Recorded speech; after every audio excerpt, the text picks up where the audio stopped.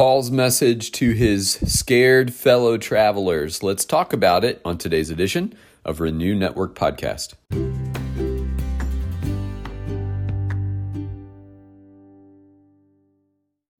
Good morning, my friends. We are continuing on in our study of the book of Acts, hoping to finish sometime soon. Today we're going to move on in the book of Acts in chapter 27, verses 13 through 26. You'll remember the last time that we met, Paul and his companions set sail for Rome, and there was some concern that they might run into some trouble at sea because they were expecting the weather might change. And in the next several verses, we will see, in fact, it does change. But it gives rise to the occasion for Paul to speak to his fellow travelers and to encourage them to trust that God will see them through. So before we get into the word, let's go before the Father. Heavenly Father, we love you today. We thank you for your word and its message. We pray, Lord God, that you would teach and instruct us through it as we devote these moments to you, that we turn our hearts and our attention to you and to your word. Speak through it in a mighty way, Lord God, and we give you thanks. In Jesus' name, amen. All right. Well, here is Acts 27, verses 13 through 26. Now, when the south wind blew gently, supposing that they had obtained their purpose, they weighed anchor and sailed along Crete, close to the shore. But soon a tempestuous wind called the northeaster struck down from the land, and when the ship was caught and could not face the wind, we gave way to it and were driven along. Running under the lee of a small island called Cauda, we managed with difficulty to secure the ship's boat. After hoisting it up, they used supports to undergird the ship. Then, fearing that they would run aground on the Syrtis, they lowered the gear, and thus they were driven along. Since we were violently storm-tossed, they began the next day to jettison the cargo. And on the third day, they threw the ship's tackle overboard with their own hands. When neither sun nor stars appeared for many days, and no small tempest lay on us, all hope of our being saved was at last abandoned. Since they had been without food for a long time, Paul stood up among them and said, "Men, you should have listened to me and not have set sail from Crete and incurred this injury and loss.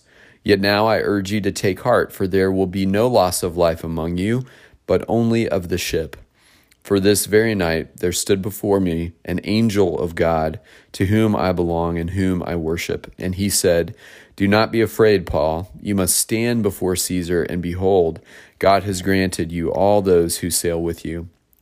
So take heart, men, for I have faith in God that it will be exactly as I have been told. But we must run aground on some island.'"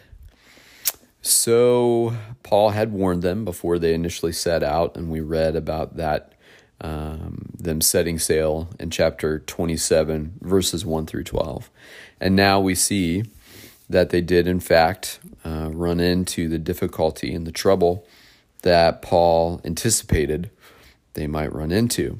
And as the story continues, you can see from the language that Luke uses in retelling this account that this was a terrible storm. And it was days upon days of such terrible weather that it seemed as though they couldn't see the sun or the stars. The clouds were darkened with the mighty terror of this storm. And so the skies seemed dark. They were dark with clouds. And we've all been in one of those ominous storms where the sky fills with the darkest, most gray and ominous clouds you could imagine. And you know a bad storm is coming. The only thing you don't know is how long it's going to last. And so Luke tells us that there were many days in the midst of this storm. And he said, no small tempest lay on us, to the point where they had given up all hope of being saved. So Paul, in the midst of this all, has a vision of an angel who comes to bring a message to him. And he encourages the men that this angel is a messenger of the God that he worships, the God that he knows, the God that he trusts. And this angel messenger tells Paul that he will stand to testify in front of Caesar, and that there will be no loss of life among the people that he is sailing with. So Paul recounts this experience to the men as a way of encouraging them to say, God has us in the palm of his hand. We will be protected. We are going to make it. I have faith that it will be exactly as God has said. But then he ends this chapter by saying, but we must run aground on some island. In other words, we got to get to land. So let's just make it our objective to get to land so that we can get food and get protection and get regrouped so that we can prepare for the completion of our journey when weather improves and will allow us to do so. Now, this storm is in a very specific situation with very specific people on a very specific mission. But it is much like all of the storms that erupt in life. They kind of come out of nowhere. And you might have the sense that something is coming and you just can't put a finger on it. And then the moment arrives when the storm erupts. Maybe it's a health issue. Maybe one of your relationships unravels. Maybe a job that you had depended on so greatly starts to feel kind of wobbly, and you wonder if you're going to be there much longer, or if you'll be able to sustain your family with the income that you need, and all of these things. And these storms erupt, and they're terrifying. Because in the midst of the storm, we don't see a way out. We can't see clearly through the clouds. And we begin to lose hope so quickly. And so much like the journey that they're having in an actual storm, the storms that we experience can be just as terrifying.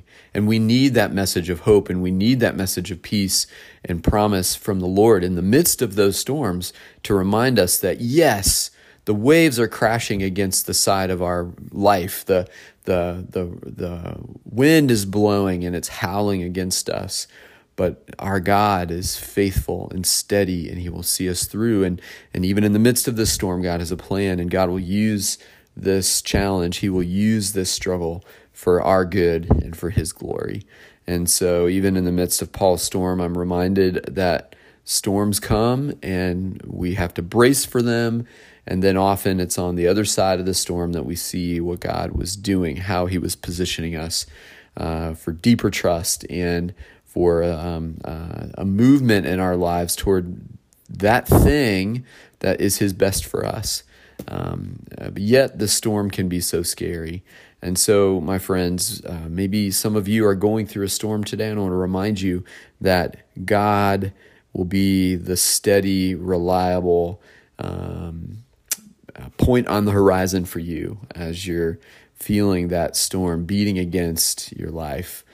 God is there, and he will see you through, and God will show you his purpose in allowing the storm to come, and he will be faithful and true to you through the storm if you'll allow him to be. And so thank you, my friends, for joining us today.